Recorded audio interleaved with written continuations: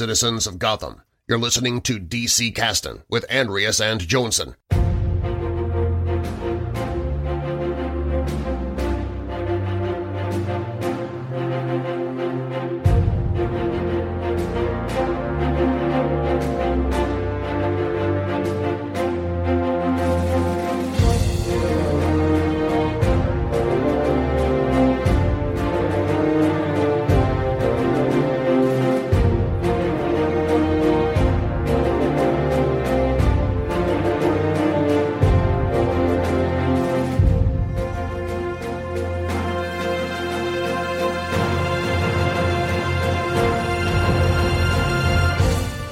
Hej och välkomna till DC-casten, casten där vi pratar om serier från DC. Mitt namn är Andreas och med mig som vanligt den på nytt födde DC-experten Jönsson. Hallå! Hej! Du, gött att se dig. Ja, detsamma. Var det tillräckligt mycket självförtroende i den påan nu då, eller? Alltså jag är inte här för att döma dina påor. Jag bara kommenterar. Ja, väldigt mycket kritik för gången. Så. Ja. Jag ska vara snällare. Hur är läget med dig då? Jo, men det är bra. Jag har hastat och rusat för att komma hit. Vi börjar för sent på grund av mig dessvärre. Jag tänkte jag skulle dubbelcasta idag, så jag har varit iväg och gjort ett avsnitt av Stjärnkrigspodden. Men det drog ut lite grann på tiden, eller rättare sagt var svårplanerat för programledaren där. Han har nyligen fått barn och jag kunde bara relatera till hur svårt det är att sätta tider då. Ja, verkligen. Det är något alla föräldrar som poddar kämpar med, tror jag. Men ja, vad roligt. Då får man helt enkelt in och lyssna på Stjärnkrigspodden, så kommer man väl höra mer från dig. Ja, alltså vi hade missförstått varandra. Jag trodde han skulle ha alla notesen och han trodde jag skulle ha alla notesen. Så att det blev väldigt, väldigt mycket skjuta från höften. Men jag tror att det blev kul. Sånt kan ju bli rätt roligt också. Jag antar att det finns mycket Star Wars att gräva från. Ja, han är väldigt påläst, Ludde Samuelsson som har den. Han kan väldigt, väldigt mycket om Star Wars. Men det han inte kan så mycket om, det är sån här, alltså lore, Star Wars lore. Så, vad heter den utomjordingen och vilken är dens hemplanet? Och sånt sitter ju ingrott i mitt huvud. Så att det var mycket så här kasta lustiga aliens namn på varandra. Det är inte helt olikt vad vi håller på med här. Känns det så. Du är också lore-mästaren. Känns det så? Ja, men jag är nöjd med det, tror jag. Hur är läget med dig? Ja, jo, det är bra. Det är det. Jag är inte den som flänger runt i andra poddar riktigt. Jag håller mig till denna. Det är fullt upp, känns det som, med den. Men dessutom har jag nog inte så mycket att tillföra ett annat ämne än detta. Det skulle... Jag vet inte vad. Jo, vi har ju vår nördcast har vi också, men det var många år sedan vi släppte ett avsnitt av den, så vi får se, det kanske kommer något avsnitt av den framöver. Men det är det som är det fina med nördcasten, man vet aldrig. Ibland så kommer det 3 avsnitt på en väldigt kort tid och sen så ibland kommer det ingenting på flera år. Ja, precis. Vi hade ju ett tema där vi skulle gå igenom nördåret. Ja, det var olika årtal vi slumpade fram mellan år 1900 och 2000 eller något sånt, men ja, det har många år kvar där. Väldigt många år kvar. Ja, men jag tycker vi har ett fullspäckat avsnitt här framför oss, så det är väl bara att vi kastar oss in i våra olika segment här med, och börjar med vad har du läst sen senast? Ja, jag har inte hunnit läsa sådär jättemycket sen sist i ärlighetens namn. Men jag uppmärksammade här om dagen att det var Steve Ditkos födelsedag. Och då tänkte jag slänga ut någon kul bild, kanske en bild på Bill Finger då, eftersom jag blandat ihop dem förut. Men till slut så när jag sökte lite på Ditko så hittade jag en liten bortglömd figur som han skapade åt DC som heter The Odd Man. Jag slängde upp en bild på Instagram från hans första framträdande. Han hade inte så många framträdanden. Du och jag har sett honom för han har en cameo i 52 på spoiler Booster Golds begravning. Men Han var en av de figurerna som Ditko liksom skapade när han var tillbaka på DC i slutet av 70-talet, och den här figuren Oddman då, den skulle debutera i Ditkos andra tidning Shade the Changing Man, och Oddman liksom, DC liksom marknadsförde detta som nu kommer snart Oddman-serien här i den stora DC-explosionen.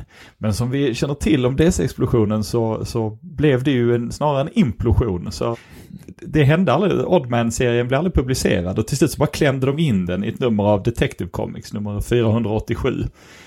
Och alltså lite utfyllnad då. Ja, och det står att det är Steve Ditko som har skrivit det och tecknat det och så vidare, men enligt DC Weekend så är det nog snarare Len Wein som har skrivit det. Det är nog Ditko som har skrivit liksom plotten, och sen har Len Wein så här för DC-fierat det. Och jag är svag för Ditko. Jag tycker om Steve Ditko, det gör jag. Jag gillar Steve Ditkos teckningsstil, jag gillar den nog mer än vad jag gillar Kirby, men jag ska vara helt ärlig, men den är inte så bra. Idén var rolig. Det är så här, han är någon slags reporter, och så tar han på sig sin konstiga Oddman-dräkt som är en väldigt märklig kostym med olika färger och någon slags clownsmink i ansiktet och så här, och så går han ut och pucklar på skurkar liksom. Och det första äventyret då är det någon som stjäl juveler, men de vill inte ha vilka juveler som helst, utan de ska ha speciella juveler, och de dödar liksom alla de stöter på genom att skjuta dem med en mumiepistol, vilket också är en jättekonstig sak. Och så som jag förklarar det nu, det är i princip så som det förklaras i serien. Han ser skurken klädd som en gammal farao, kommenterar inte på detta. Faraon skriker infidel efter honom och sen så skjuter honom. Och Oddman är så här, I have to watch out for his mummy gun. Och jag är med, men hur vad är en mumiepistol? Och hur visste du att han har den? Och för de som det har ju alla som går ut som en farao. Jo, men de som ser ut som, i och för sig, det har du rätt i. Men de som blir skjutna ser ut som att de är liksom infrysta i isblock. Så jag tänkte först, är det här någon slags liksom, ny isskurk på egyptiskt tema. Och så, det är mer, det passar ju för namnet Oddman. Det är mer konstigt än det är särskilt liksom engagerande. Så det var, okay. Men visst blir du lite intresserad när du hör hur konstigt det är? Ja, kanske, men jag tycker ändå på din förklaring att jag förstår varför den bara fick bli inklämd i Detective Comics. Det låter lustigt, men kanske inte så intressant. Kan man säga så? Nej, det är nog mer koncept än vad det är något annat. Ja. Men det är klart en is och Egyptian crossover. Det behövs. Ja, kanske. Har du läst något spännande? Ja, men jag har gett mig på lite Stargirl and the Lost Children har jag läst nu senast. Och ja, vi kanske pratar lite mer om det någon gång, men jag kan väl bara nämna att jag tycker den är väldigt bra, och att Geoff Johns har skrivit den här som ganska ny serie helt enkelt som kom efter Dark Crisis där. Och handlar om Stargirl som hittar en massa, vad ska man säga, bortglömda sidekicks. Det är väl från Golden Age-eran. Och de här sidekicksen, det kan vara vissa som faktiskt har funnits eller sådana som inte har funnits. Vissa har han hittat på för den här serien, men liksom tanken är att de ska ha funnits, men liksom försvunnit från folks medvetande i princip. Och det jag tycker är lite roligt med den här serien är att Stargirl, hon utmålas som en sån här riktig Golden Age-nörd i den här serien.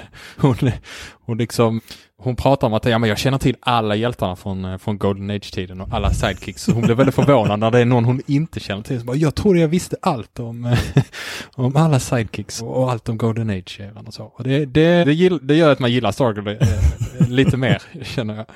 Men där är också helt sjuka referenser i den här serien. Alltså, där är en sidekick som jag tror han heter TikTok, va? Det är alltså, han ska vara Hourmans gamla sidekick. Just och det är ju, han har namnet då Jimmy Martin. Och det här är ju han som är ledare för de här Minutemen of America som vi ju pratade om i det här sidekicks-avsnittet i förra säsongen. Alltså det här var ju den här samlingen av barn som använde sina amatörradioapparater för att bygga upp någon slags något nätverk som sen hjälper Hourman då i olika serier här på 40-talet. Och Jimmy Martin, han var en av de som var namngivna av de här barnen. Så dock tror jag aldrig han var i kostym vad jag vet. Men ja, och sen är det ett till någon som heter Thorndike Tompkins som också är namngiven i någon enstaka serie. Och han har ju också fått en liten name drop i den här serien. Det är sjukt. Det är sjukt nördigt alltihopa. Det gillar man.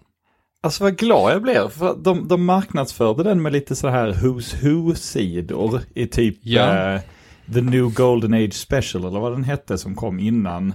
Och där jag försökte liksom rota upp de här originalnumren och försökte hitta, liksom, för det står när de har sitt första framträdande och så. Men jag kunde inte hitta figurerna, men du säger att du har hittat dem alltså, vad coolt. Nej, vissa. Sen, där är ju vissa som inte finns också. Jag försöker komma på vem det var, men det är någon som sägs debutera i typ Sensation Comics 2 eller något sånt, och så om man kollar den serien där så finns det liksom ingen karaktär som skulle kunna vara den sidekick. Nej. Alltså det är barnet. Däremot är det en ruta där man kan se att det är typ 3 barn i bakgrunden, och det kanske är så enkelt att man bara hävdar att ja, men det var den det var den där, att man kan skriva om verkligheten så lite. Men, det räcker för mig. Ja, precis.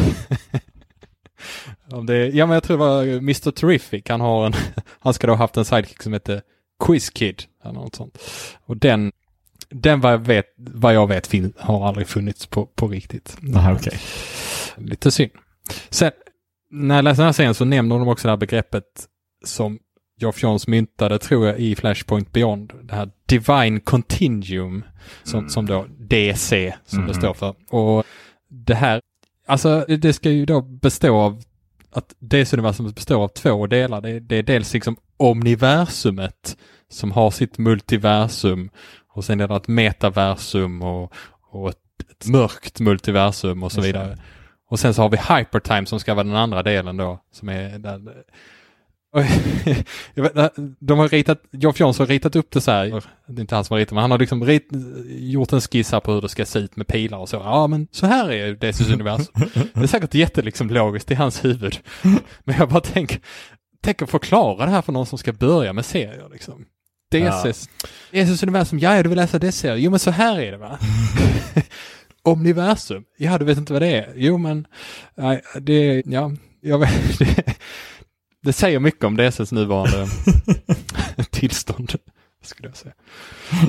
Ja. Men de kanske borde, jag vet inte, reboota allting och liksom starta från nummer 1. Ja, vi kommer till det sen. Aha. Dagens ämne lite grann. Men jag har också en spaning till om det är okej. Ja. Känner du till det här Pokémon? Jo. Känner du till Pokémon samlarkorten då? Ja, det gamla TCG-spelet. Ja, men precis. Det här är ju en jättestor industri vid sidan om liksom spelen och animen och resten av franchisen. Och det är att man har tryckt och givit ut Pokémon-kort sedan mitten av 90-talet och framåt. Och det är ju stort som tusan fortfarande då, speciellt bland samlare. Och du har kanske koll på hur det fungerar så här när man köper Pokémon-kort. De säljs ju i så kallade booster packs. Det är väldigt likt hur det funkar med andra spelkort och så där. Varje sån booster pack innehåller då kan det vara 10 korten och sånt, och så finns det en chans att ett av de här korten är liksom ett sällsynt, mer glittrigt kort som är mer då åtråvärt än de andra korten. Och jag kommer komma till en DC-koppling här snart, jag lovar. Men det mest kända av de här korten är ju kanske då första generationens så här glittriga Charizard-kort. Det kan säljas för så sjuka summor om de är i bra skick. Liksom. Och de här gamla korten kan säljas styckvis, men de kan också säljas i så kallade booster boxes. Och det är då lådor med typ 24 stycken olika booster packs i. Så tänk dig en fet jäkla låda med jättemånga kort som är det liksom, hela lådan är helt inplastad och fin. Och grejen är ju med Pokémon-kort att de här tidigaste korten, då tänkte man inte så mycket på att de kunde bli värdefulla. Så köpte man då en sån här boosterbox på 90-talet. Då öppnade man ju den och liksom öppnade alla paketen och kastade med korten och kanske satte sig på dem och jag vet inte, bytte bort dem och slängde vissa. Men ett fåtal sådana här boosterboxes från liksom den allra första upplagan av de allra första korten, det är kanske de mest sällsynta egentligen, de finns fortfarande kvar, oöppnade och inplastade. Det finns några stycken sådana. Du kan få betala liksom uppemot kanske $500,000 för en sån låda om den är inplastad. Och det är inte så ofta de säljs. Så det är lite svårt att säga hur mycket de är värda, men det är galet mycket pengar. Men då är det så här att så kallade influencers, eller man ska säga content creators på YouTube, de har ju då kommit på att det går att tjäna pengar på det här. Som till exempel om du har talat om han Logan Paul. Det är han som filmade sig själv i en självmordsplats eller något sånt där. Ja, precis. Jag gör väldigt mycket så provocerande content på YouTube. Och ja, men väldigt unlikable känner man ju spontant. Men har ju många som tittar på hans videos. I alla fall, genom att sådana här influencers då som honom, genom att köpa en sån här svindyr boosterbox och sen streama medan man öppnar alla paketen och kanske så lite oaktsamt tar i alla de här korten som är liksom värda väldigt mycket pengar och så då får en person som han, och han har gjort det här själv, han får liksom in mer pengar på själva streamingen och framtida nya följare, liksom reklam och så, än vad det kanske har kostat att liksom investera i den här lådan. Åtminstone om man liksom räknar med att några av de här korten går faktiskt att sälja styckvis för en slant också. Och man spelar liksom på det här chockvärdet i att så här, titta, vi öppnar en sån här svindyr låda som man får bara inte öppna den och då tappar den allt sitt värde. Men jag gör den då för jag är så galen och ibland är jag i en självmordsskog, ibland gör jag detta liksom. Och det här, det funkar liksom. Och man kan ju ha många åsikter om samlarmarknaden. Det kanske inte är så synd liksom om framtida samlare som inte kan få tag på en sån här låda. Det är ju rätt sjuk marknad i sig. Men den här trenden oroar lite, känner jag ändå. Och nu då till min DC-relaterade poäng i det här. För det här är en framtidsspaning från min sida. Tänk dig följande. Svinrik, störig, provocerande influencer, typ Logan Paul eller någon sån, bestämmer sig för att köpa Action Comics 1. Han betalar flera miljoner för liksom ett fint inglasat exemplar. På en stream så öppnar han sen liksom det här glaset och tar ut den och visar upp det för kameran och skrattar lite kanske åt omslaget medan han viker upp första sidan så du vet som om man läste Kalanka förr och bara drar tummarna över och liksom så att man kan hålla det med en hand sådär och sen så viker kanske hörnen för att komma ihåg vad han är och pratar om hur dålig själva serien är och så, vad tokigt, Stålman kan inte ens flyga. Folk i streamen, de blir tokiga och skriker så, hur kan han, han är så cool eller han är så töntig. Men ja, och sen så kanske han slänger den i pappersåtervinningen och filmar det och liksom, man får vara liksom extra provocerande och sen tackar han sina följare innan han gör reklam för någonting. Sen skrivs det artiklar om det här, han får fler människor att upptäcka honom. Det här skulle säkert nå svenska nyhetssidor också. Han förblir relevant ett tag till, säljer mer reklam och i slutändan tjänar han kanske mer pengar på att göra det här än om han inte hade gjort det här. Jag hoppas inte det här kommer hända, men vad fan, det känns ju inte helt osannolikt ändå. Vad tycker du om min spaning? Var den bra? Du gjorde mig jätteledsen för den här tanken. Förlåt. Ja, vilken äcklig tanke. Men jag är lite förvånad att det inte redan hänt, om jag ska vara helt ärlig. Det kanske är för att Action Comics 1 är så fruktansvärt dyr. Men det känns som att någon redan borde gjort det. Ja, jag tänker det. Och det är ju en av de serierna som den är kanske mest känd egentligen bland samlar-serietidningar. Det kanske är Action Comics 1. Så om det är någon man ska göra det med så är det ju den. Den är ju dock så pass dyr att kanske till och med en sån här influencer än så länge drar sig för att göra det. Men de tjänar ju väldigt mycket pengar och vissa av dem är väldigt rika så det varför inte? Ja, men det som kanske skulle vara skillnaden är ju att det är väl liksom det blotta naturen av de här boosterboxarna är ju att det är lite Schrödingers boxar liksom. De kan när de inte är öppnade då har de det potentiella värdet, men så fort de öppnar det oavsett som är vad som är i så minskar värdet.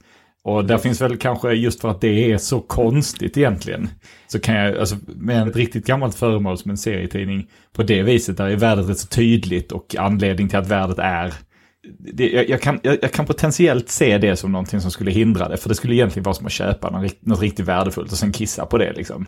Ja, och då är det ju alltså jag skulle garanteras få en massa views och det ändå, men det kanske men det är väl kanske den lilla räddningen då, att den här lilla protesten som är mot det här liksom påhittade omöjliga värdet på en inplastad boosterbox.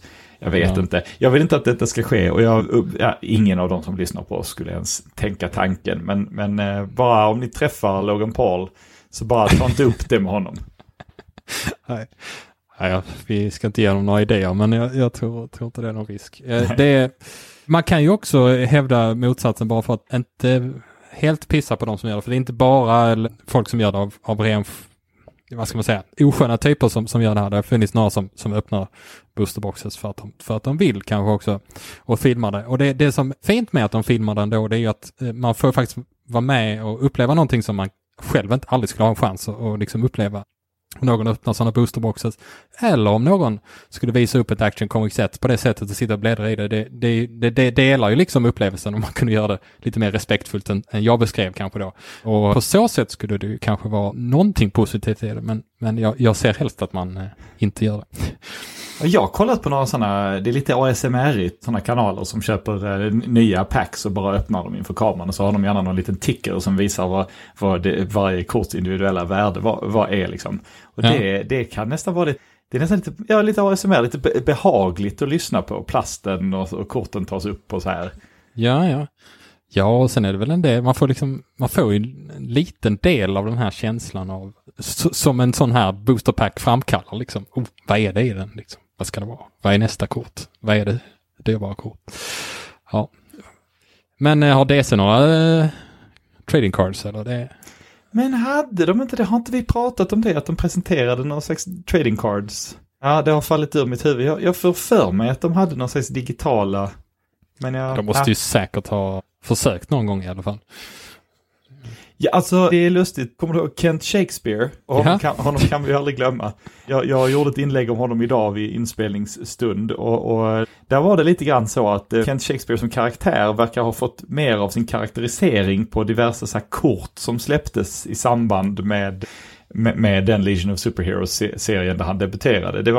Det var inte samlarkort vad jag förstod, men det var liksom en massa olika, om det var i Who's Who och det var någon slags Legion of Superheroes postcards med lite information om karaktären. Och tydligen så liksom mycket av hans backstory och hans lore finns i dem snarare än i serierna där han är med. Och det kanske inte är unikt för honom. Det kanske var många karaktärer i den karaktärsexplosionen där på 90-talet som var sådana. Det vet jag faktiskt inte. Men de måste ju ha haft samlarkort. Alla har ju haft samlarkort. Ja, vad fan. Får man det att flyga kan man ju tjäna väldigt mycket pengar på det. Så att, ja, precis. Ja, vi lämnar det här hypotetiska scenariot och går in på nyheter. Ja. Jönsson, vad är dagens datum? Jo, men idag så när det här avsnittet släpps, om allting går som det ska, så är det alltså den 15 november. Och det vet ju alla att det är den första Black Condors födelsedag. Så grattis till Richard Grey Jr. Är det flaggdag i Sverige? Eller hur? Ja, men det tror jag. Det kan jag tänka mig. Black Condor är en intressant karaktär. Kan du någonting om honom? Black Condor? nej, Freedom Fighters va? Eller? Ja, han är en gammal så här quality-karaktär från Crack Comics. Och han... du vet, han flyger kanske? Ja, och det är den här... Det är så här, tale as old as time. Ett par, Richard Grey senior med hustru, de är ute och reser någonstans i, jag tror det är Nepal. Och sen så blir, och de har med sig sin nyfödde son då, Richard Grey Jr. Och mamma och pappa Grey, de blir ju dödade av, jag vet inte, mongoler eller någonting sånt här. Och barnet det lämnas vind för våg tills en stor svart kondor dyker upp och plockar upp barnet, tar det till sitt bo och uppfostrar barnet och lär barnet att flyga. För det är ju en egenskap man lär sig. Jag menar, han har vuxit upp bland människor, lärt sig att gå, deklarera och sådana saker. Ja. Växer upp hos en kondor, flyga. Det finns ju inget anatomiskt i det här, utan det är ju bara något, det sitter i huvudet. Ja, men exakt. Och lyckligtvis på det här berget så bodde det också en eremit människa. Så Richard Grey kunde gå till honom då och då och lära sig prata. Eremiter är ju klassiskt glada för besökare som de kan prata med. Och sen blev han vuxen, stack till USA som man ju gör, stöter på en senator där. Jag tror han var senator i alla fall. De var exakt likadana ser de ut. Men senatorn han blev mördad. Så Richard Grey han tar och mördade senatorns liv. Och hjälper till, men då även på natten då bekämpar han brott som svarta kondoren. Där han har ju knappt ens en superkostym. Han har ett par kalsonger och en mantel. Så flyger han runt och pucklar skurkar på truten. Ja. Osannolikt livsöde ju. De borde skriva en bok. Ja, och just det här. Nu finns ju inte kondorer i Asien överhuvudtaget. Eller i Europa.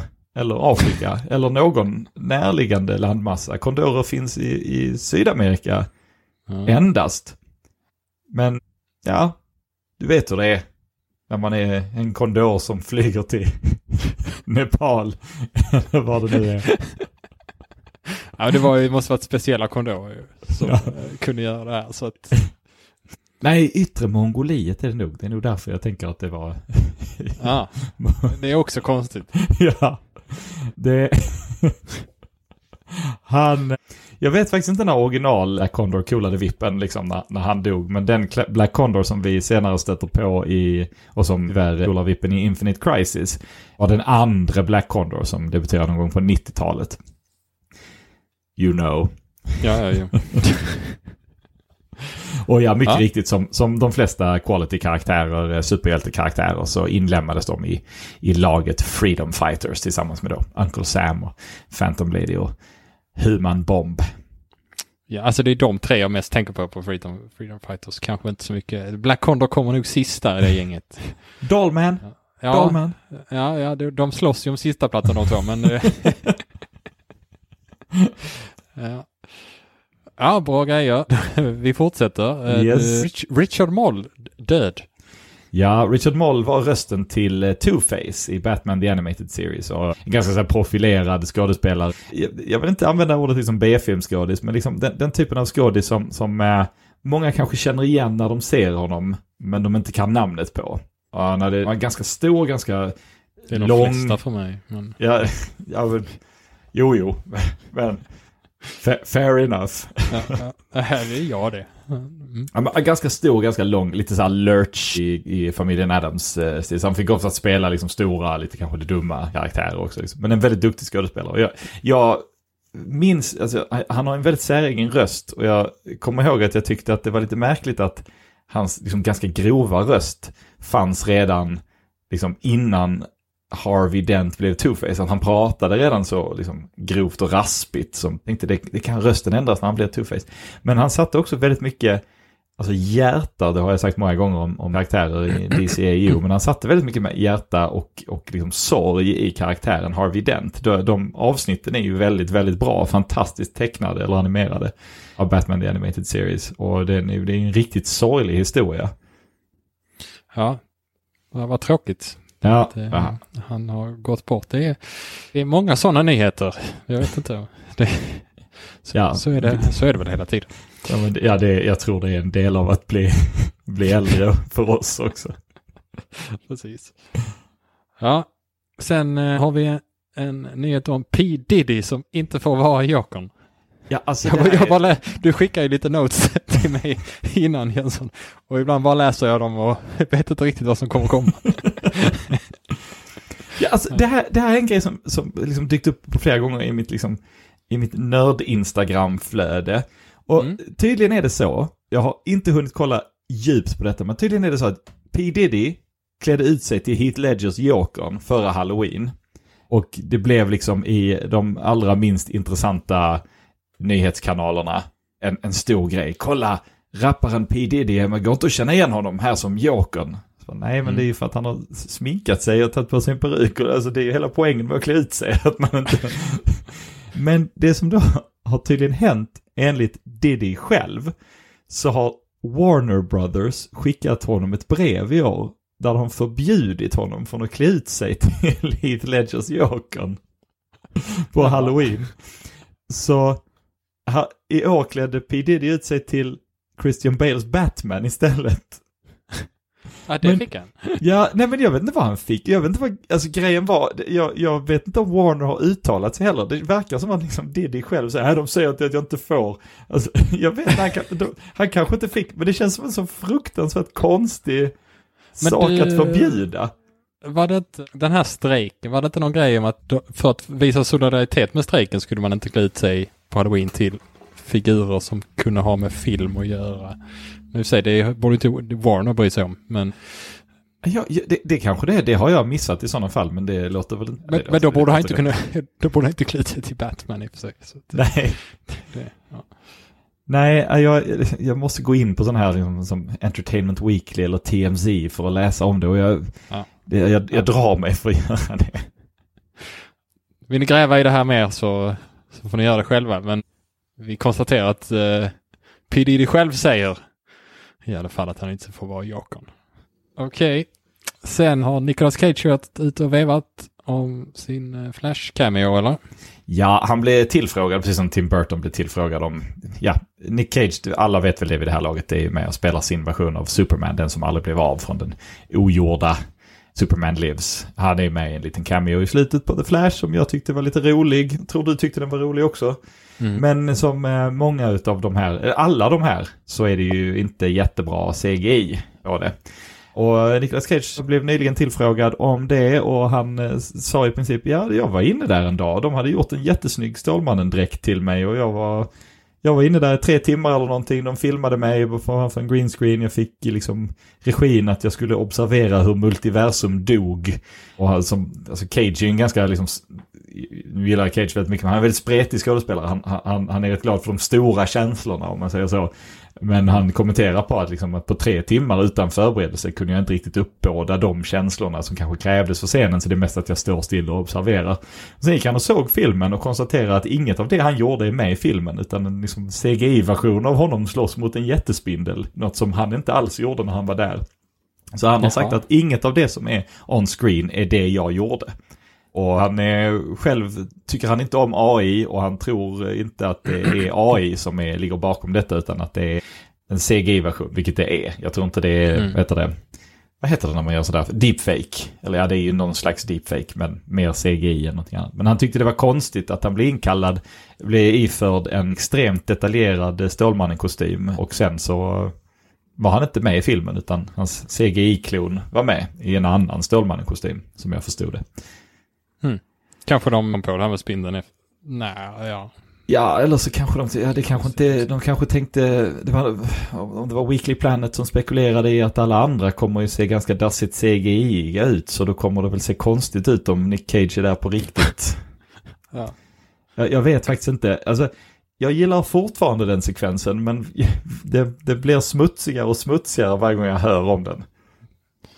Ja, faktiskt. Okej. Ja, vad tråkigt. Inget kul får man ha. Nej. Ja, men då ämnar vi nyheterna för den här gången.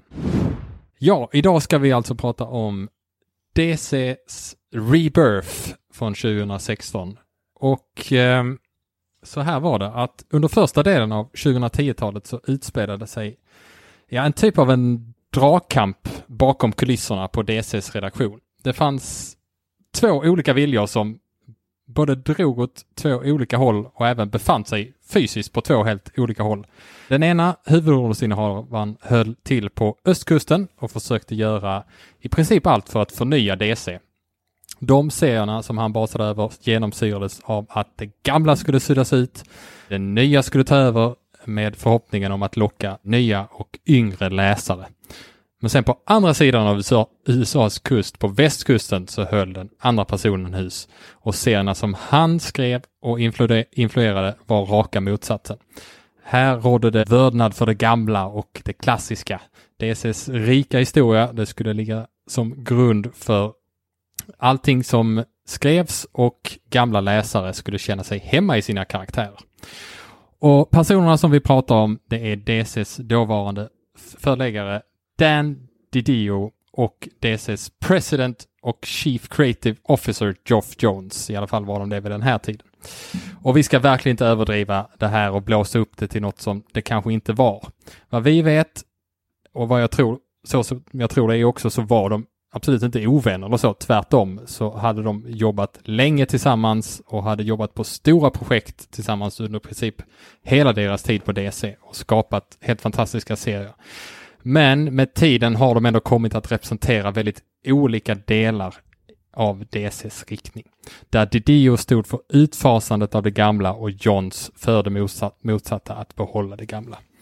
Men när DiDio till slut hade lyckats driva igenom en total reboot av DCs universum 2011.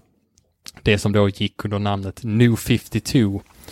Så hade nu 5 år senare försäljningen börjat gå ner och det var ännu en gång dags för en förändring. Och den här gången så bad Dan DiDio och Geoff Johns om hjälp för att lösa situationen.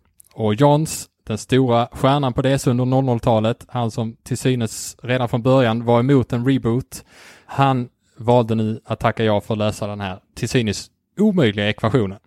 Hur kan vi få ihop vår gamla kontinuitet med vår nya kontinuitet så att allting går ihop? Hur kan vi göra så att post-crisis-universumet som pågick så länge kan inkorporeras igen i det här nya New 52? Hur kan vi få 2 olika versioner av samma karaktär att bli en? Och svaret var i alla fall tänkt att vara Rebirth. Men innan vi går helt in på ämnet här, Jönsson, så vill vi såklart köra en quiz också. Ja! Och jag gjorde en riktig feeling förra avsnittet med ChatGPT-quizen. Och det här blev mer ett klassiskt quiz som jag tror du kan få tänka dig fram till svaren. Jag misstänker att du är ganska så bra på det här. I och med att vi pratar om Rebirth så känner vi ju till serien som startade det här uttrycket Green Lantern Rebirth. Och så det blev lite Green Lantern-tema här. Och då är frågan helt enkelt, vilket årtionde debuterar karaktären? Det är frågan. Så det är alltså, du får säga 70-tal, 80-tal eller så vidare. Och du får 10 olika karaktärer här. Jag läser upp dem och jag tror du är rätt så bra på det här. Ja, du ger mig inte mer fallhöjd nu. Ja, men det är svårt att veta vad någon annan vet ju. Men du brukar överraska i saker jag känner att jag själv inte har någon aning om, så har du bra koll. Så jag vet inte riktigt hur du känner, hur många du vill ta för godkänt här, men jag skulle väl säga kanske, ska vi säga 8 stycken eller? Ja, men det tycker jag. Det tycker jag. Nu är det ju jag som klipper, så nu kan jag inte utsätta dig för någonting. Men jag kan få ännu en freebie om jag klarar denna. Ja, absolut. Har du en redan? Eller som jag har ju en innan. In? Ja. Jag klipper in alla i sista avsnittet för säsongen kanske. Okej. Då kör vi då. 10 stycken namn här. Vilket årtionde debuterar karaktären? Och då har vi Alan Scott. Vi har Hal Jordan. Vi har Guy Gardner. Vi har Jon Stewart. Vi har Kilowog. Vi har Salak. Katmatui. Vi har Gantet. Mogo. Och Chip. Känner till dem, antar jag? Jag känner till dem allihop. Ja. Många av dem är mina bästa vänner. Ja, vad bra. Är det någon du är helt säker på här? Ja, men nu ska vi se här. Alan Scott är ju 40-tal. Skriver vi 40-tal? För visst fan. Jo, han måste vara 40-tal.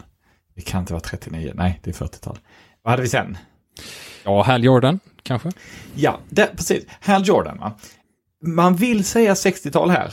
För 60-talet är ju liksom silveråldern. Men om man har lite årtiondenäsa så vet man att silveråldern börjar på 50-talet. Och jag skulle föreställa mig att Hal, precis som Barry, debuterar på 50-talet snarare än 60-talet. Så du säger 50-tal då? Jag säger 50-tal. Vad säger du om Guy Gardner då? Guy Gardner är en intressant karaktär därför att Guy Gardner tror jag liksom debuterar ett par gånger. Jag tror att Guy Gardner liksom, han blev ju stor först på liksom 80 och i synnerhet sen på 90-talet. Men jag tror att han liksom haft flera sådana här nästan debuter innan dess. Och jag skulle tippa på att den första av dem är på 60-talet. Men nu gör jag mig själv en luring här att nu går jag 40, 50, 60-tal. Men jag tror att det är så. Men den är verkligen ett skott i mörkret, för det vet jag inte. Det är en chansning baserad på informationen jag har. 60-tal då? Och ska vi ta sen Jon Stewart eller Kilowog eller Salak? Eller? Nej, men vi tar Jon Stewart för att Jon Stewart känns så väldigt mycket som Neil Adams. Och Neil Adams debuterade visserligen på 60-talet, sen 60-tal. Men jag skulle säga att Jon Stewart är en 70-talskreation. Ska vi 70-tal där? Du kör dem i kronologisk ordning här. Detta oroar mig lite grann. det känns för neat. Men jag tror det. Sen har vi det här luriga med resten av dem då. Kilowog Salak, Katmatui. Gantet, Mogo. Gantet, ja. Chip. Mogo är ju en Alan Moore-skapelse, så det borde ju vara 80-tal då. Så är 80-tal på den. Och jag är nästan... Nu ska vi se, okej, då har vi Kilowog. Ja, men säg 70-tal på Kilowog då. 70-tal där. Då har vi 4 stycken kvar här då. Ja, Salak. Ja, Katmatui är med i Crisis, så hon kan inte ha debuterat senare. Säg 60-tal på henne då. 60 på Katmatui. Ja. 80-tal på Chip. Chip. Vad har vi kvar nu då? Då har 2 kvar. Det är Salak och Gantet. Jag tänker säga 90-tal på Gantet. 90-tal på Gantet. Det är nog fel. Det är nog jättefel. Men jag säger det ändå. Jag kan inte komma på en specifik historia där han nämns vid namn innan 90-talet. Han borde ju ha varit med från början. Guardians har varit med från början. Ja, men vi kan väl säga så här med Gantet att det får ju vara första gången som namnet nämns. Det går inte att... Vi kan inte påstå att han har funnits med tidigare om inte namnet har funnits, så att säga. Nej, du förstår vad jag menar. Ja, men exakt. Jag menar, han är ju ingen... Vad heter han? Appa Aliapsa. Den här Guardian som hakar med... Ja, just det. Nej, men jag tänker också att man kan inte köra Quiz-Kid-logiken här och påstå att karaktären har funnits för att vi säger att det var den där i bakgrunden. Liksom. Det var den Guardianen. Det var Gantet. Ja. Okej, då har du en kvar då. Mitt favorituttryck, Quiz-Kid-logiken. Okej, vem har jag kvar nu då? Salak. Ja, vi säger 80-tal på Salak. 80-tal på Salak. Jag får tillstå att mycket... Alltså så här, jag tror jag har tänkt många gånger att många av de här karaktärerna som har varit med i Green Lantern från början, att det är liksom ganska tidigt i Green Lantern så åker han till liksom Oa och så är alla de här ancillära Green Lanterns där.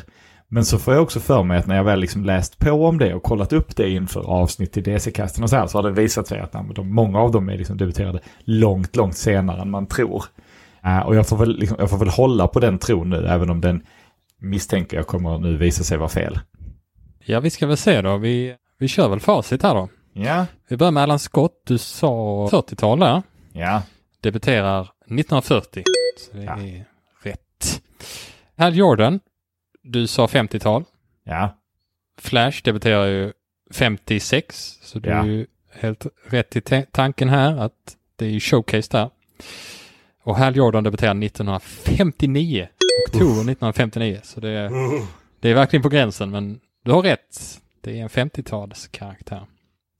Guy Gardner 1968 och du sa 60-tal, så att 3 rätt.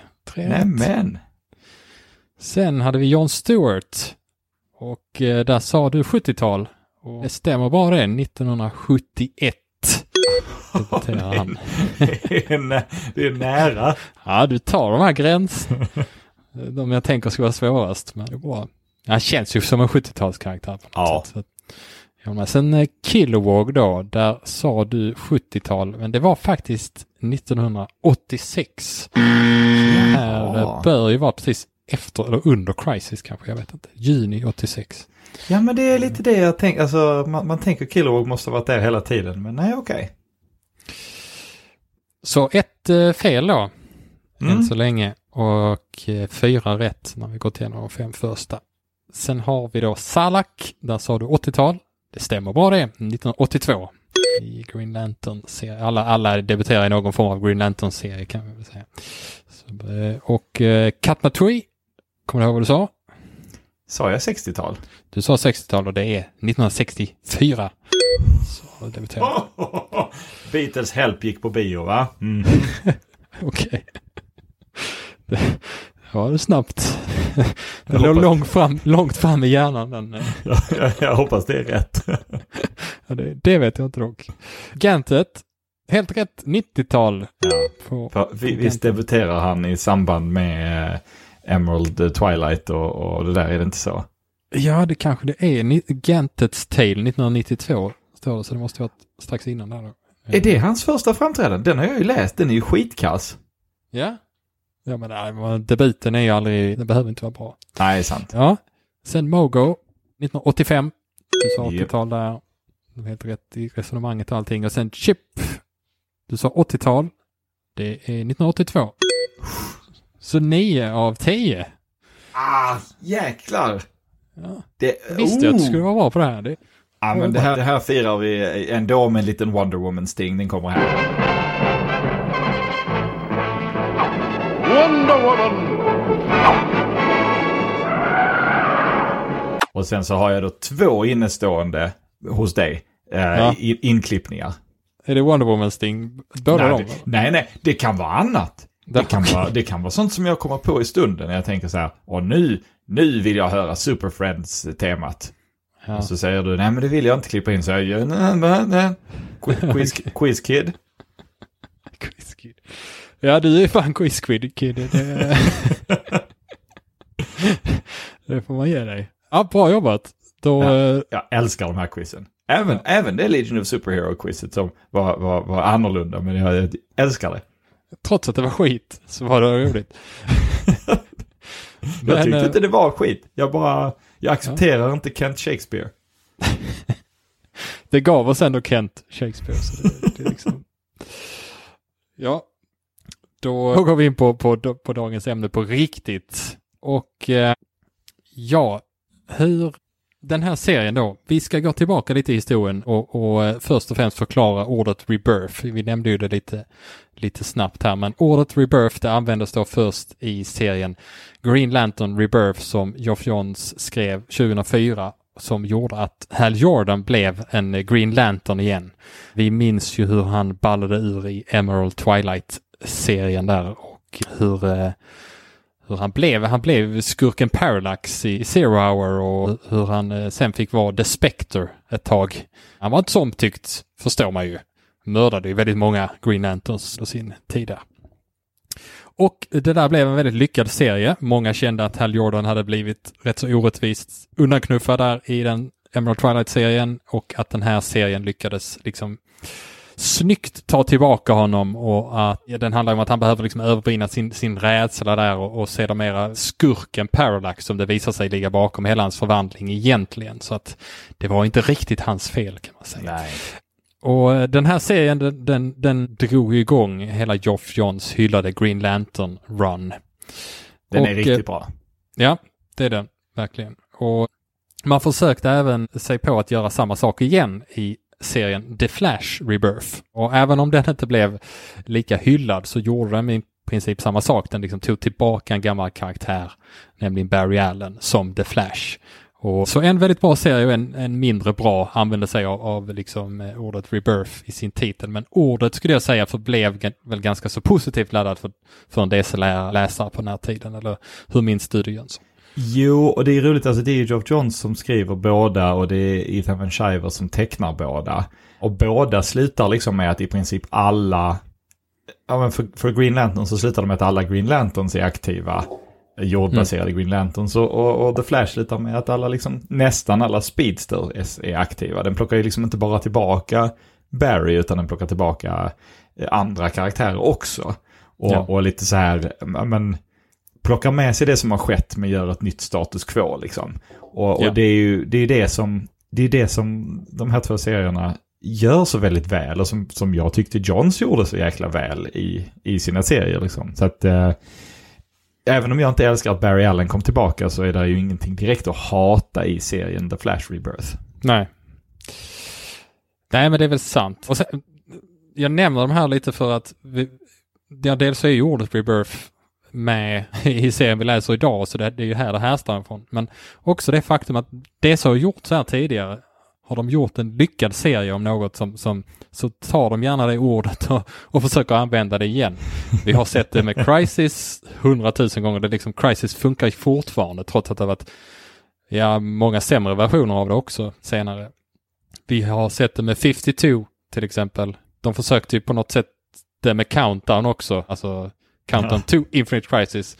Så kör de Countdown to Final Crisis och så vidare. Men så det är lite det de kommer göra här sen, kommer vi få se. Men allt det här utspelade sig då i DCs post-crisis-universum. Alltså det universum som utspelar sig efter Crisis on Infinite Earths då på 80-talet. Ni har hört oss nämna det i kanske varje avsnitt i den här podcasten. Men några år då efter The Flash Rebirth kom, så kom det också serien Flashpoint, och den har vi också pratat om tidigare. Men vi kan väl friska upp minnet lite här.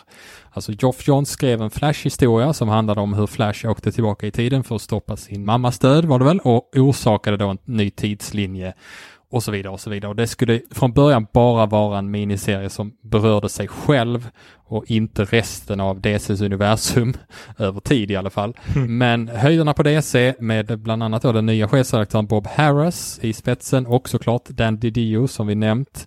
De hade bestämt sig för att det var dags att reboota hela DCs universum. Och allt jag säger här, det finns inte så mycket publik information om exakt hur alla de här besluten går till, vem som faktiskt tagit dem och så. Så det är ju lite spekulation i det, men vi kan liksom inte bortse från uttalanden som Dan DiDio har gjort om att han har liksom alltid velat reboota DCs universum, har han sagt. Bob Harras kom ju in liksom precis ett år innan det här hände, så att det känns också som en drivande figur i det här. Det är ju ingenting man skulle gjort sitt första år på jobbet annars om inte det var tanken att göra detta. I alla fall, så Flashpoint, den skrevs då om lite hastigt och lustigt. Vi behandlar ju det här i vårt avsnitt om Flashpoint också, men det är väl typ 3 rutor där som man märker är liksom tillagda lite sådär i efterhand. Där det då nämns att, nu mergar alla våra Wildstorm-universumet och så vidare med DCs-universum och en helt ny tidslinje har uppstått. Så ja, du minns det här, Jönsson? Det är så jävla, jag hatar det. Det är så jävla dåligt. Ja, men det är så jävla dåligt. Ja. Pandora var väl den här karaktären som dyker upp där i de här rutorna. Ja, så jävla dåligt. Och sen så fick vi ju då det här då med att Action Comics och Detective Comics, det började om från nummer 1. Och ni har hört oss tjata om det också. Och typ alla serierna fick en ny start och så vidare. Så det här rebootade universumet, det är då det som vi benämner som New 52-universumet. Och förändringen, den var ju mer radikal på många sätt än vad Crisis hade varit innan. För kopplingen till gamla var ju helt utsuddad nu. Det var den ju inte i Crisis. Vi pratade om det här med kriströgheten och så. Det var ju ändå en känsla av att allting hade hänt. Nu hade ju ingenting egentligen hänt, utan det fanns inga referenser mer till det gamla. Förutom då en liten detalj. Jag nämnde i mitt intro att det fanns 2 olika viljor här under New 52-eran, och dels då Dan DiDio-laget som då var väldigt sugen på den här idén, och dels då Geoff Johns som ju hade byggt upp stora delar av det förra universumet och som inte verkade så intresserad av att reboota någonting. Även här, inte så många uttalanden från Johns om detta, men det är ju absolut känslan man får med tanke på den historia han har av att skriva serier. De brukar vilja bottna i historien, om vi säger så. Jag vet inte exakt, men någon slags kompromiss måste det ha slagits hand på här mellan dessa personer, för trots att allt skulle vara nytt så påverkades inte Green Lantern särskilt mycket av New 52 till exempel. Den fortsatte rätt så mycket på samma sätt som tidigare, och det var ju kanske mycket dels för att det var en av de mest populära serierna på DC, eller i alla fall de mest hyllade serierna som Geoff Johns skrev den här tiden. Och det här gjorde att allting blev lite oklart. Skulle inte allt vara nytt? Var det nytt? Men hade typ samma sak bara hänt just för Green Lantern? Så redan liksom från starten så var det lite oklart vad som gällde. Men om det inte hände så mycket med just Green Lantern så hände det mycket på andra fronter. JSA var nu borta. Det fanns bara en Robin. Man slimmade superhjältelagen. Stålmannen blev ihop med Wonder Woman istället för Lois Lane. Skaffade en sån här krage. Alla skaffade hakskydd. Just det. Och det var verkligen in med det nya och ut med det gamla. Och en karaktär som också togs bort, det var Wally West. Alltså gamla Kid Flash. Och det kommer visa sig vara väldigt relevant för vår serie här idag. Men Jönsson, läste du någonting här under övergången mellan Post-Crisis och New 52? Alltså, eller hade du gett upp vid det här laget? Alltså när det hände så följde jag en blogg som heter Comics 101 utav serieprofessorn Scott Tipton, och han Han uttalade sig också om lite serienyheter och så vidare, och han sa när detta hände, för att han skrev ett blogginlägg för det var många som frågade honom, vilka serier ska du läsa nu då? De här verkar ju intressanta. Och då svarade han, jag kommer inte läsa någon av dem. Jag älskade de här figurerna, jag älskade den här kontinuiteten. Nu är den borta i vad som det känns som ett billigt stunt. Jag är inte intresserad av att spela efter den lyran. Vissa av de här serierna kommer att vara jättebra. Vissa av de här serierna kommer att vara mindre bra. En del kommer att vara dåliga. Många kommer att vara i mitten. Förr eller senare så kommer det visa sig vilka av dem som är bra. Då kommer jag kanske köpa dem i samlingsvolym och läsa dem och vara intresserad. Men nej, jag kommer inte hoppa på det här tåget.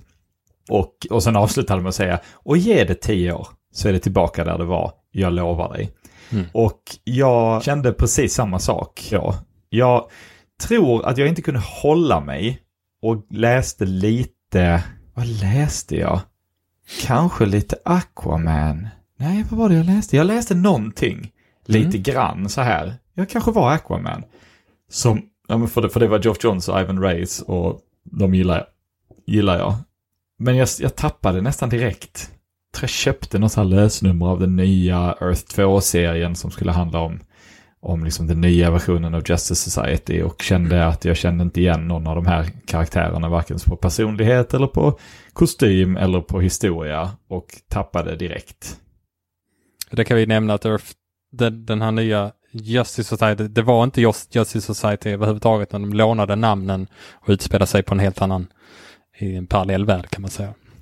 Och jag menar, det kan man ju liksom, ja men det kanske karaktärerna i sig ska ju vara starka nog för att klara en sån här sak och säga, jo men en del av att läsa det är ju att jag vill ju veta, jag tycker om designerna, jag tycker om karaktäriseringen, jag tycker om deras gemensamma historia. Om allt det är borta för att man ska göra någonting nytt, det nya kanske är jättebra, men det är inte det jag läste. Nej, och då kunde det stått på sina egna ben i så fall om det var jättebra. Liksom. Lite som om man dödar av en Blue Beetle och sen gör en ny storsäljande Blue Beetle-serie. Så kan man göra. Jag gör något helt nytt. Liksom. Och ändå behålla liksom historiken, men med en ny karaktär. Så hade man kunnat göra.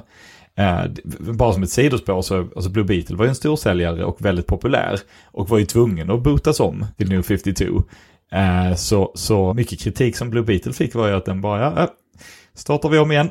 Här är Jaime Reyes, han har fått sin skarabé precis som för 5 år sedan när han debuterade i den här serien.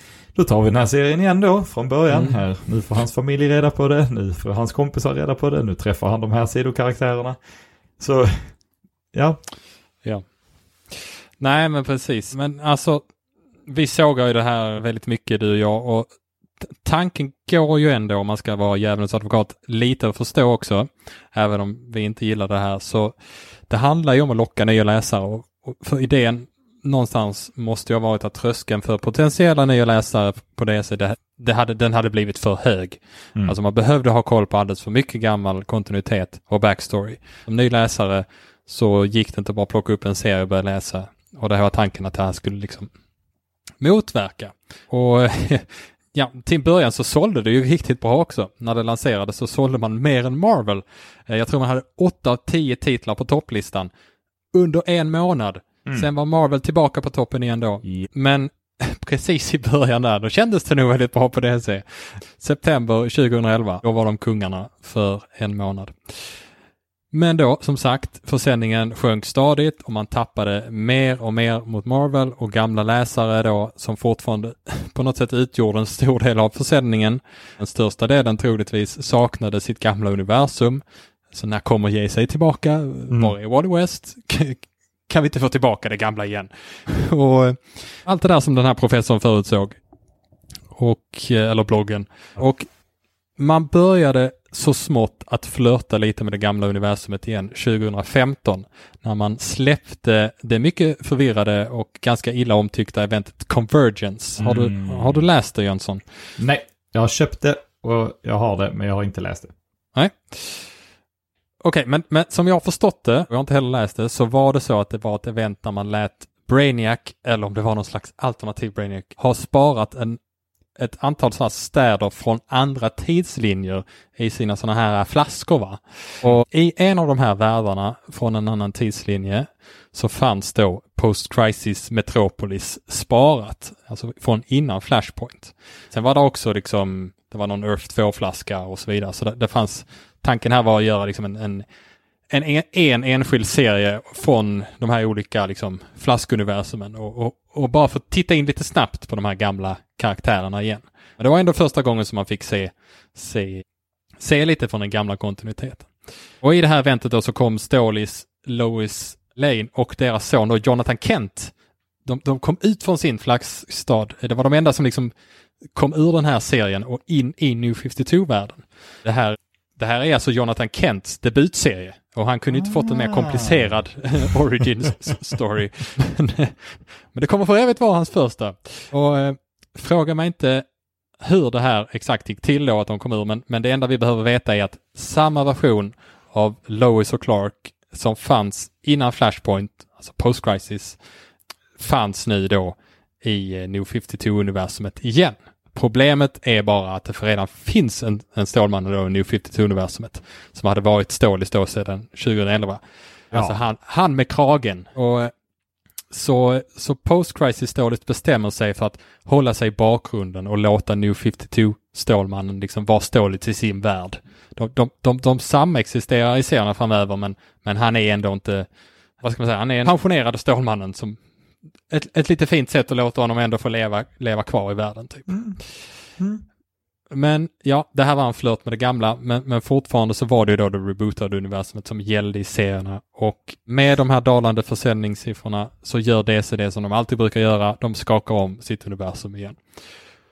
Och Dan DiDio gav då Geoff Johns uppdraget att rädda DCs gamla universum, och därför skrev han då den här serien som vi ska läsa idag, nämligen DC Universe Rebirth nummer 1 som kom ut 2016. Det här är alltså 5 år efter New 52-universumet skapades, och vi var många som hade väntat på det här. Jag minns hur vi pratade om det här ibland, Jönsson, att vi ibland bara väntar på men de kommer att ångra sig, de kommer att reboota sitt universum igen, men vi började fundera på om det överhuvudtaget skulle gå, liksom, hur gör de? Jag minns att jag speciellt pratade om att men hur ska de göra det? För varje år som går, ju mer omöjligt blir det att få ihop en bra, alltså få ihop de här kontinuiteterna. Men det var alltså detta som då Geoff Johns skulle försöka göra. Har du några tankar på det här, Jönsson, än så länge? Jag har något svagt minne av att du skrev till mig och liksom, ja men nu kommer den. Nu börjar det. Rebirth liksom. Ja, då var jag dessvärre utcheckad. Jag läste ingenting då och var fortfarande mest lack. Det är ju en jättetrist inställning att ha såklart, men det var inget roligt att följa det längre, så då slutade jag. Ja. Nej, men det förstår jag. Och grejen är att jag hade väldigt svårt själv att få ihop i mitt huvud en enda liksom trolig historia på hur de skulle göra för att behålla båda kontinuiteterna. Så jag var väldigt spänd på att se hur de faktiskt skulle få ihop det här. Men vi ska få se idag hur tanken var, i alla fall från början. Innan vi läser den så ska jag bara nämna att den här nya Stålmannen, alltså New 52-Stålmannen, han har dött i sin egen serie precis innan Rebirth kommer ut. Så för tillfället är världen utan en Stålmannen. Hur han dog, det vill jag inte heller gå in på, för det är också väldigt oklart exakt vad som orsakade hans död egentligen. Det finns typ 3 olika versioner. Jag vet inte hur de lyckades röra till det. Men det kan vara Darkseid, det kan vara någon annan, men han dog i alla fall. Okej. Ja. Men då tänkte jag att vi börjar ta en titt på oss själva serien. Och om inte du har något annat att tillägga innan vi börjar läsa. Nej. Jag bara säger som så här. Det här är på dina axlar. Min tanke det jag tänkte på när jag läste om det var att jag fattar inte mycket av det här. Nej, men då är jag här för att hjälpa dig och lyssnarna med detta. Den är 80 sidor lång, författad av Geoff Johns, tecknad av Ethan Van Sciver heter han va? Och Gary Frank. Och den är indelad i 4 delar kan man säga, och en epilog. Och de 4 delarna de heter Lost, Legacy, Love och Life. Och om vi då börjar med Lost så berättas den delen och de andra kommer vi få se av en karaktär som vi först inte får veta vem det är. Det är en karaktär som är osynlig och som inte är en del av vår verklighet, men som kan besöka olika platser ändå. Och den här karaktären, han berättar, vi kommer snart få veta vem det är, att han har funnits i den här världen tidigare, men han har försvunnit och vill så gärna komma tillbaka. Och den här mystiska figuren börjar med att besöka Batman i sin Batgrotta. Och Batman, han sitter där och tittar på sin skärm och konstaterar att det verkar som att det inte bara finns en Joker i Gotham längre, utan det finns 3 olika Jokrar. Hur är detta möjligt? Och vår mystiska figur gör då ett försök att bryta igenom den här verklighetsväggen och få kontakt med Bruce. Det här visar sig vara Speedforcen som han försöker bryta sig igenom. För plötsligt så uppenbarar sig då en stor gul blixt och fram tränger sig då Wally West, alltså Kid Flash, som inte har existerat sedan Flashpoint. Och Bruce blir förvånad och Wally som bara har några sekunder på sig liksom innan han dras tillbaka igen i Speedforcen dit han av någon anledning blivit förpassad då. Han försöker få Bruce att känna igen honom. Men Bruce han har ingen aning om vem det här är. I hans universum så har ju Wally aldrig funnits. Och Wally han hinner bara för sig att Bruce, du måste studera brevet från din pappa lite mer noggrant. Och så pratar du med Barry. Och sen försvinner Wally. Och sen så får vi se Kid Flashs historia lite berättad. Han berättar liksom för oss läsare om allt från sin origin till Crisis, till när han blev Flash. Och här visas vi som läsare liksom att den gamla historien den verkar vara på väg tillbaka. För det här har vi inte fått berättat för oss i New 52-universumet tidigare. Han berättar även att det som hände efter Flashpoint, det var att någon som stod utanför tidens gång på något sätt använde sina krafter för att stjäla 10 år från deras värld. En helt vanlig grej som kan hända ju. 10 försvunna år helt enkelt i universumet. Och Wally berättar att det var inte Flashpoint-eventet i sig som ändrade universum. Det var liksom inte Barrys tidsresa utan det var istället den här mystiska figuren som gjorde det med vilje. Och jag ska släppa in dig här Jönsson, men vi kan bara nämna att det här brevet då, det är ju det här brevet som Thomas Wayne från Flashpoint-tidslinjen skrev till Bruce och gav till Barry innan han återvände till sin egen tid i Flashpoint-världen och försvann. Vi nämnde ju det här som en väldigt, kanske jag tyckte var ett av de bästa sekvenserna i hela Flashpoint-berättelsen när Bruce får läsa ett brev från sin pappa, även om det var en alternativ version av det. Liksom. Ja, det var Lost. Vad säger du? Ja, vem var den här mystiska mannen? Mystiska mannen på DCs kontor. Dandy Dio som rent illvilligt snodde 10 år. Precis. Nej, men det är roligt för att liksom, i upptakten till Final Crisis, i upptakten till andra serier så släppte de liksom så här korta små snuttserier med liksom en utomstående berättare som liksom berättade, liksom såg världen utifrån och så snart kommer jag tillbaka liksom. Och det hade ju varit Barry tidigare. Men på något sätt det kändes liksom till och med lite hemma och lite bekant att läsa den här biten liksom. Ja, en Flash står utanför tiden och väntar på att blixten ska slå ner och få komma tillbaka liksom. Ja, men verkligen. Three Jokers är ju en väldigt, väldigt bra serie, men den utspelar sig inte i samma kontinuitet som det här hände. Nej, men precis. Jag återkomma det till mitt eftersnack, men det den här serien gör är dels att berätta Wally Wests historia. Vi kommer också få se mer exempel på det, att den sätter, tanken är i alla fall att den ska sätta upp handlingen till framtida serier i det så här efter Rebirth, som de ju ofta gör i såna här avstampsserier.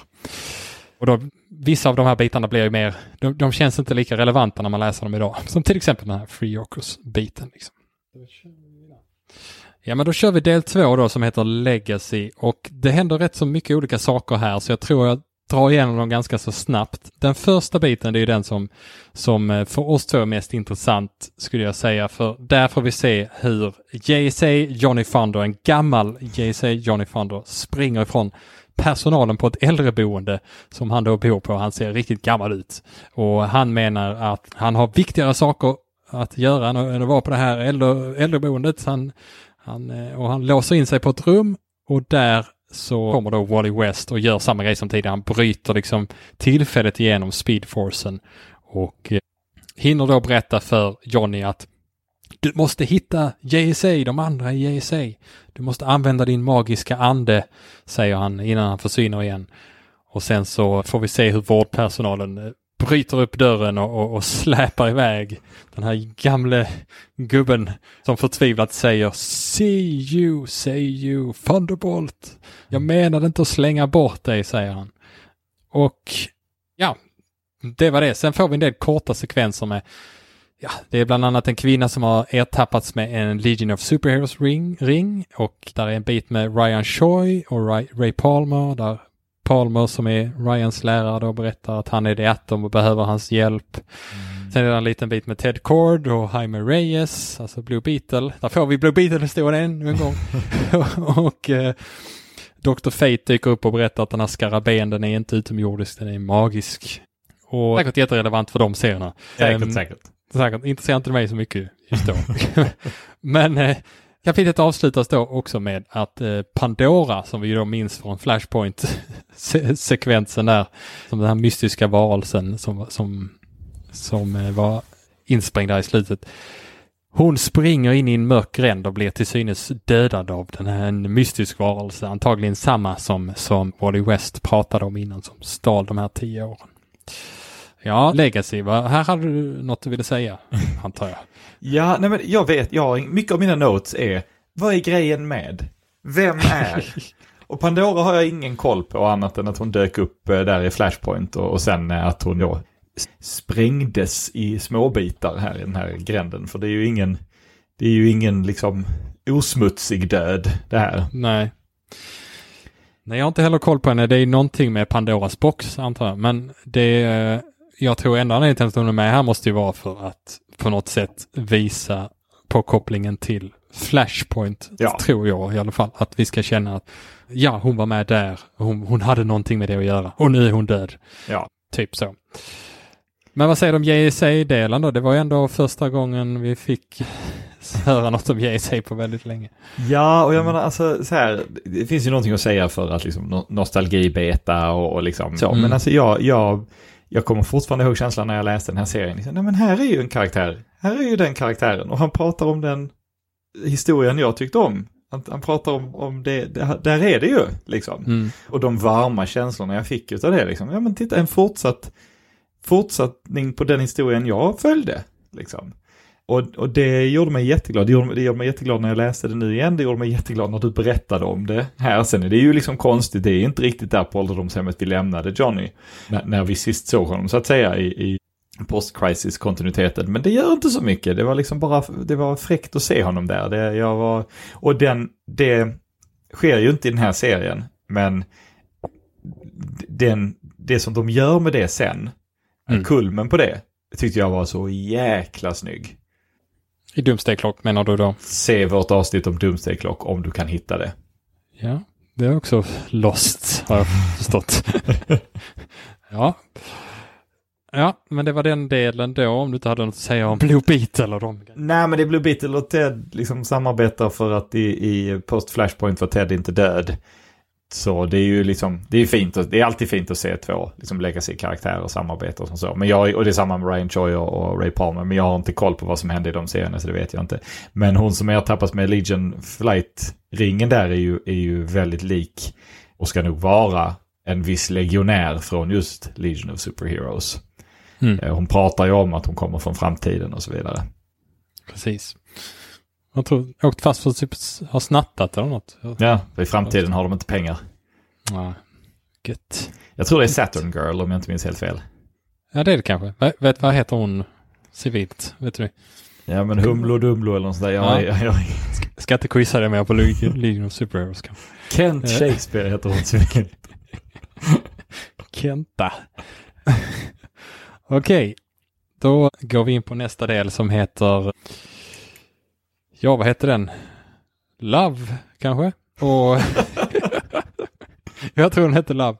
Här får vi se en del saker då som sätter upp handlingen till framsida serier här med. Vi får bland annat se hur en nyfödd Darkseid tas om hand av sin egen dotter. Vi får se en massa olika hjältar som undersöker och sörjer på den plats där New 52 Stålmannen har dött. Nämns ju inte hur han dör här då av, kanske. För att ingen vet. Men vi får också se Green Arrow och Black Canary som har någon slags De har en mystisk och oförklarlig dragning till varandra, verkar det som. Det här ska väl då anspela på att de i New 52-universumet inte har varit ett par, men det var ju deras grej innan att de var det. Mm. De var ju till och med gifta ju. Ja, just det. Blev de gifta? Jag minns att de skulle gifta sig i sin bröllopsserie, men det ballade ur där. Ja, men de gifte sig faktiskt. Jag tror bara att bröllopet blev tokigt. Men de gifte sig faktiskt. Annars är det ju... ja, jag förstår att du inte riktigt visste för jag kommer ihåg när Batman skulle gifta sig. Ja. Nej. Men jag tycker också det är intressant att de har den här mystiska oförklarliga dragningen till varandra. Det kan ju bara vara att de är attraherade av varandra. Det behöver inte vara något mystiskt. Vad menar du att två snygga människor skulle vilja ligga med varandra? Ja, jag vet inte. Det har väl hänt, tänker jag, i världshistorien. Vi får också se hur Aquaman friar till Mera en liten sekvens. Det är väl därför det här avsnittet heter Love. Man slått ihop de här grejerna.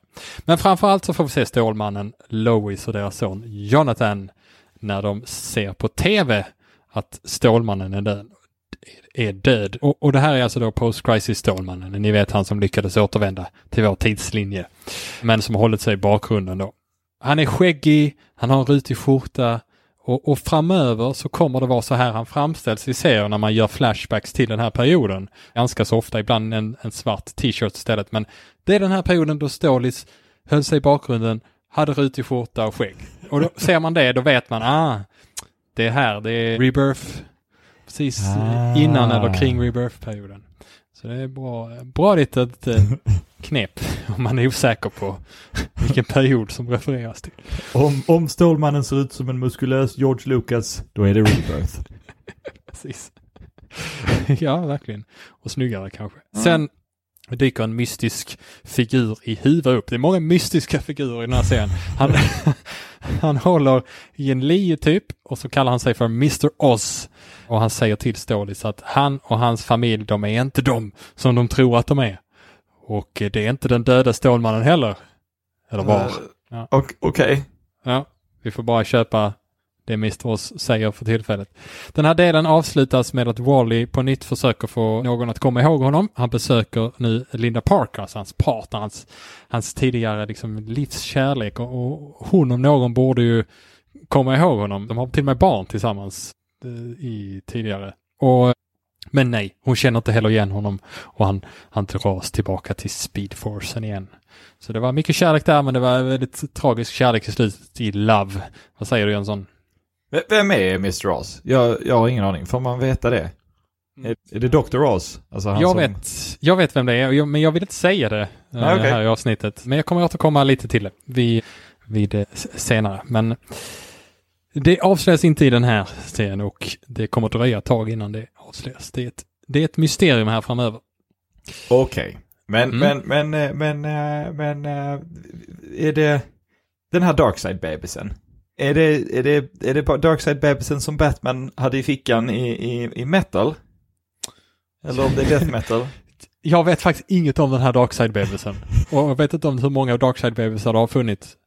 Jag tycker det är en Darkseid-bebis är för många Darkseid-bebisar. Men det är bara min må hända kontroversiella åsikt. Ja. Först var jag lite osäker på om han hade fötts av sin egen dotter. Det började bli väldigt, väldigt sjukt. Men jag tror inte det var så det var fallet i alla fall.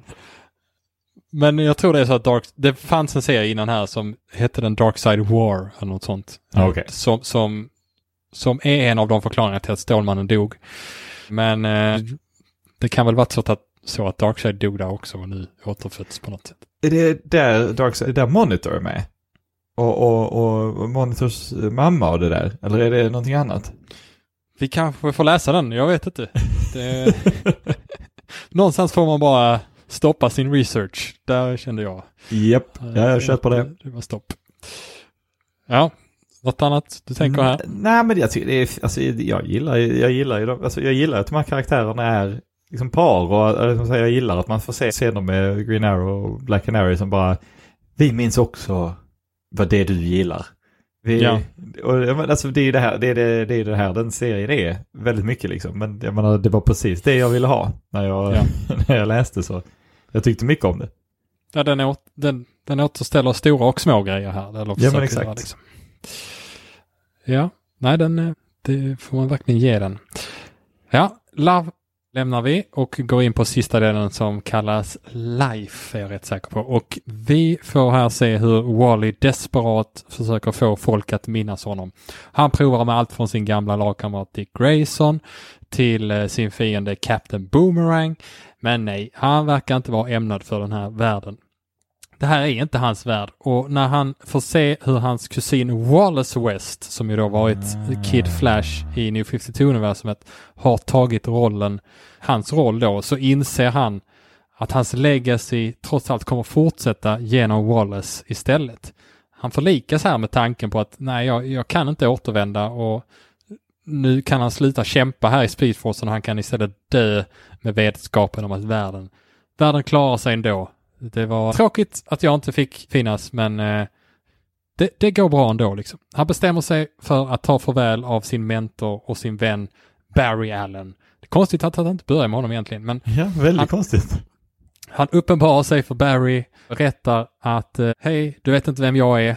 Jag vill tacka dig för allt. Och vi ser hur Barry inte verkar förstå någonting. Han stirrar på Wally, och medan Wally liksom tynar bort framför honom så kommer han i sista sekund på det och säger Wally.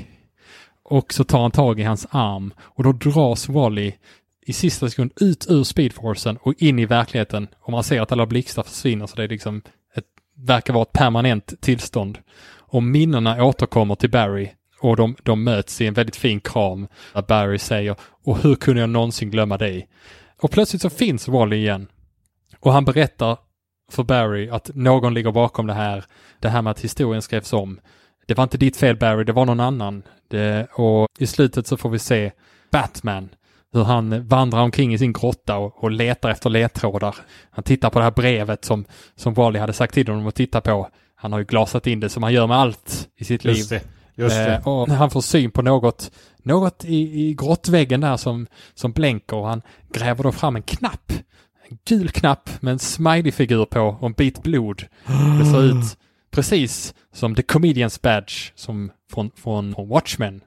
Och i epilogen så får vi se en liten sekvens från ett öde landskap på planeten Mars. Vi får se hur någon lagar ett armbandsur som har ingraverat orden Every second is a gift.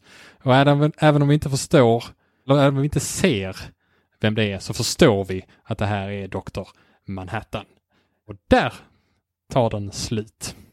Ja. Oj. Gissa om folk blir upprörda över det här sista. Ja, men de sa ju att de inte skulle. Hade Paul Levitz fortfarande basat så hade de inte varit där och petat i Watchmen.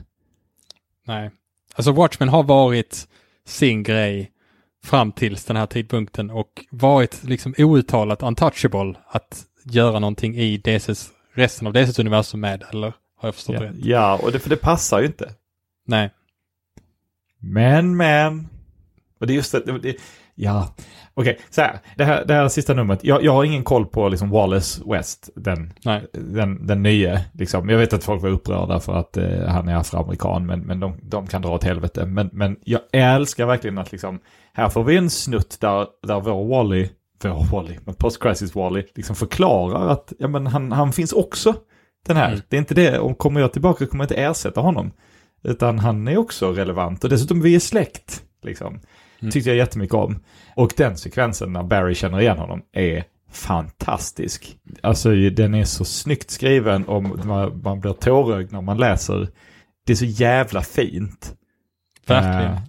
Jag blev också tårögd när jag läste det. Det är väldigt mycket. Det här gör ju Geoff Johns är väldigt bra på de här bitarna. Och bygga upp till de här känsloexplosionerna. Det var ju lite samma i Flashpoint i slutet. Att man fick. Jag blev också väldigt tårögd där. Han är riktigt bra på just de här bitarna. Det får man göra. Sen alltså Batman hittar den här knappen och det blir liksom att jag fattar, för liksom metamässigt är knappen viktig så. Men knappen är inte viktig i Watchmen-storyn liksom. Den är ikonisk utifrån, men den är inte viktig i storyn, så det blir jättekonstigt. Varför har den hamnat där? Alltså, och vi får väl någon slags förklaring på det sen, men det blir liksom, det tycker jag inte är särskilt snyggt. Det tycker jag är rätt klumpigt och fult, om jag ska vara helt ärlig liksom. Alltså, ja, det är bara för att det är liksom en omslagsbild för själva Watchmen-serien. Ja. Just knappen är med. Jag minns inte hur det här förklaras med just knappen. Men det finns ju en serie som heter The Button som kom något år senare som jag tror förklarar det här. Och jag har läst den. Jag minns inte så mycket från den. Jag tror inte den var så bra. Men jag tror den har en rätt så cool öppningssekvens. Men jag kan minnas fel. Men jag vill också minnas att jag läste den, och när jag läst färdigt den så minns jag att den här förklarar ju inte alls varför knappen dök upp. Nej, den gör kanske det. Ja, den gav inte så många svar. Jag minns det så också. Ja. Men hur kände du med... Kände du också att det här får man absolut inte göra? Watchmen ska vara sin grej? Eller var du öppen för att testa? Alltså så här, nej, men jag tycker inte man ska vara kategorisk på det sättet. Och säga, nej, får man inte gå inte, allt kan vara bra. Alltså vi har ju pratat om det, Doomsday Clock har ju positiva egenskaper också liksom.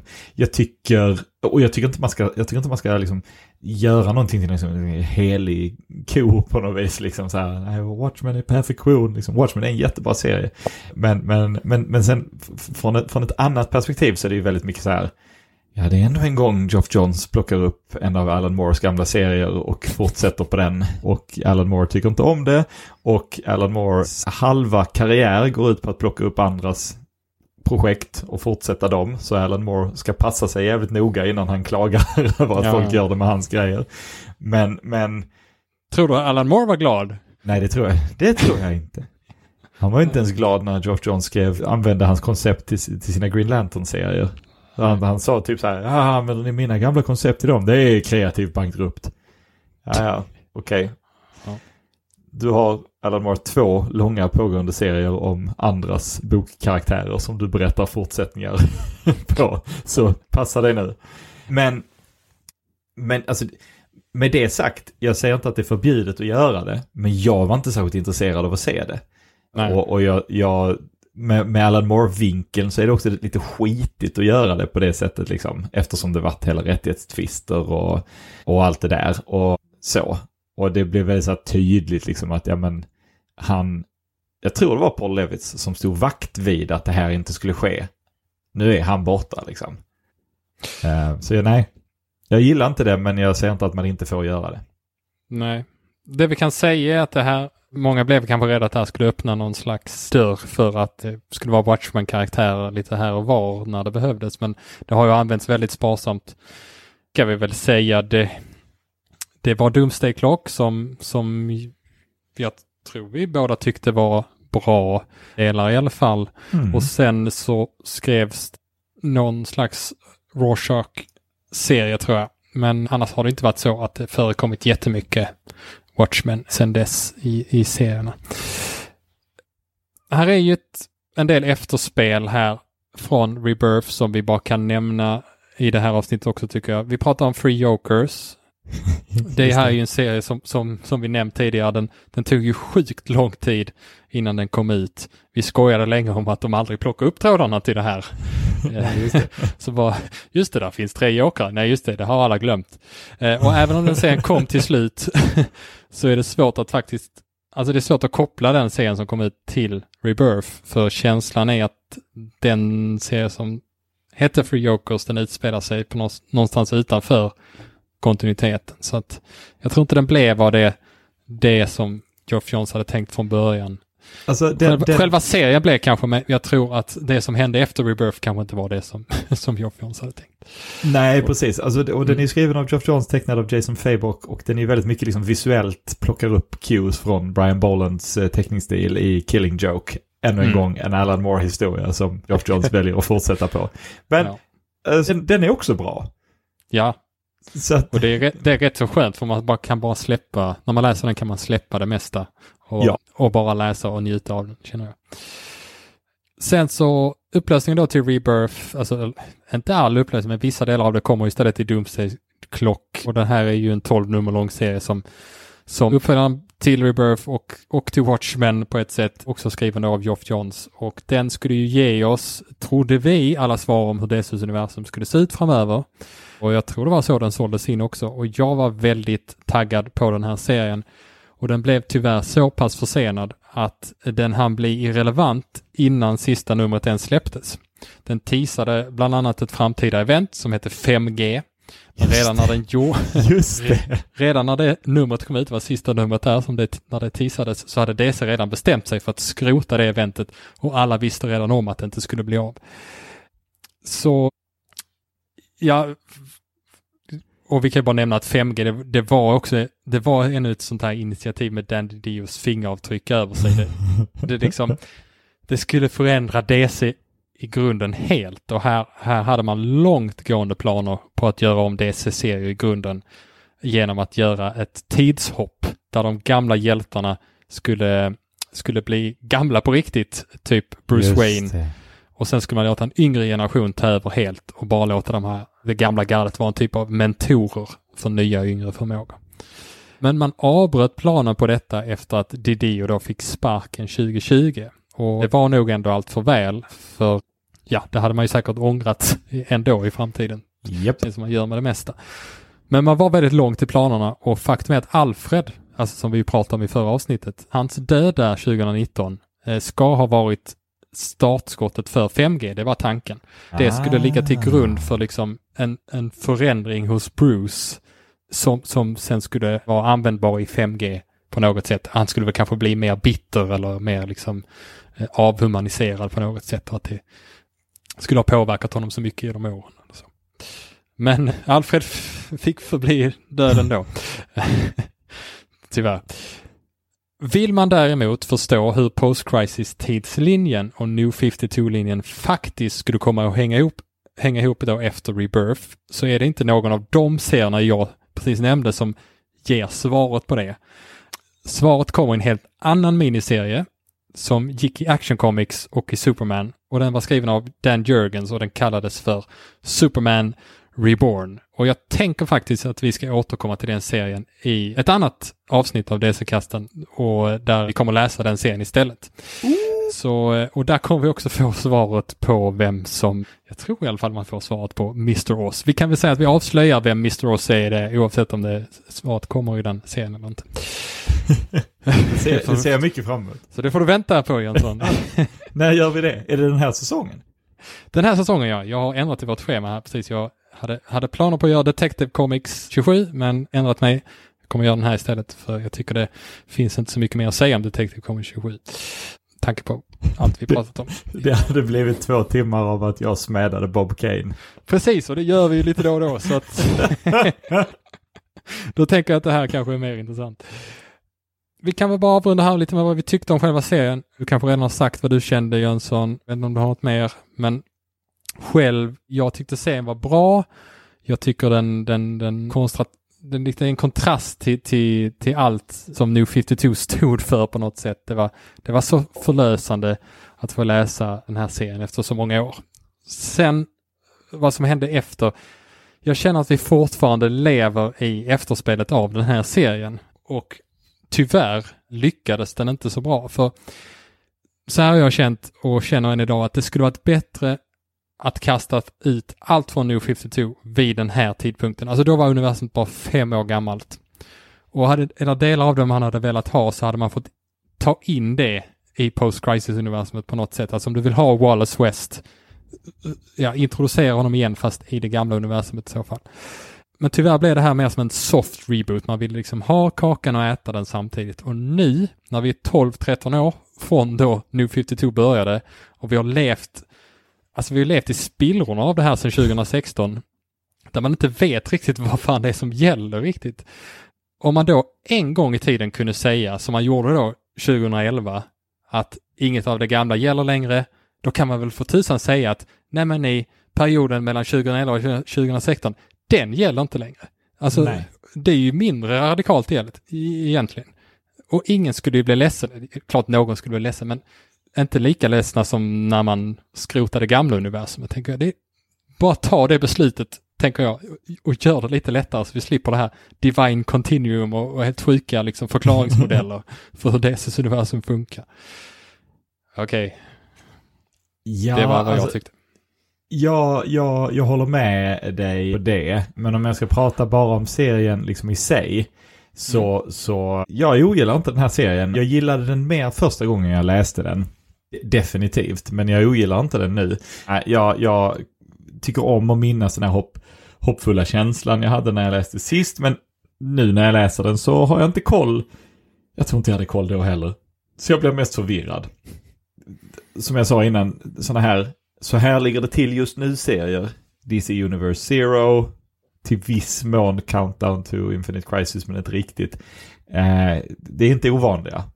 Nej. Och så. Men jag uppskattar vad serien vill göra liksom. Alltså, och än en gång talat bara blott som serie. Det här är vad Geoff Johns gör så himla väl. Och det är liksom att han använder serietidningslogik, serietidningsvetenskap, serietidnings liksom. Den här världen har väldigt mycket konstiga saker. Man kan använda en Speed Force, man kan använda en magi liksom, för att liksom bygga samman liksom disparata handlingstrådar. Som att liksom Wall-E nummer 1 blir lika mycket viktig som Wall-E nummer 2. Liksom. Och det är inte bara det tekniska heller, för att han använder liksom, det var Roy Thomas också jättebra på, men liksom Johns är väldigt duktig på trovärdig dialog, stark karaktärisering, känslomässiga ögonblick. Alltså så, och det gör det liksom väldigt behagligt att läsa.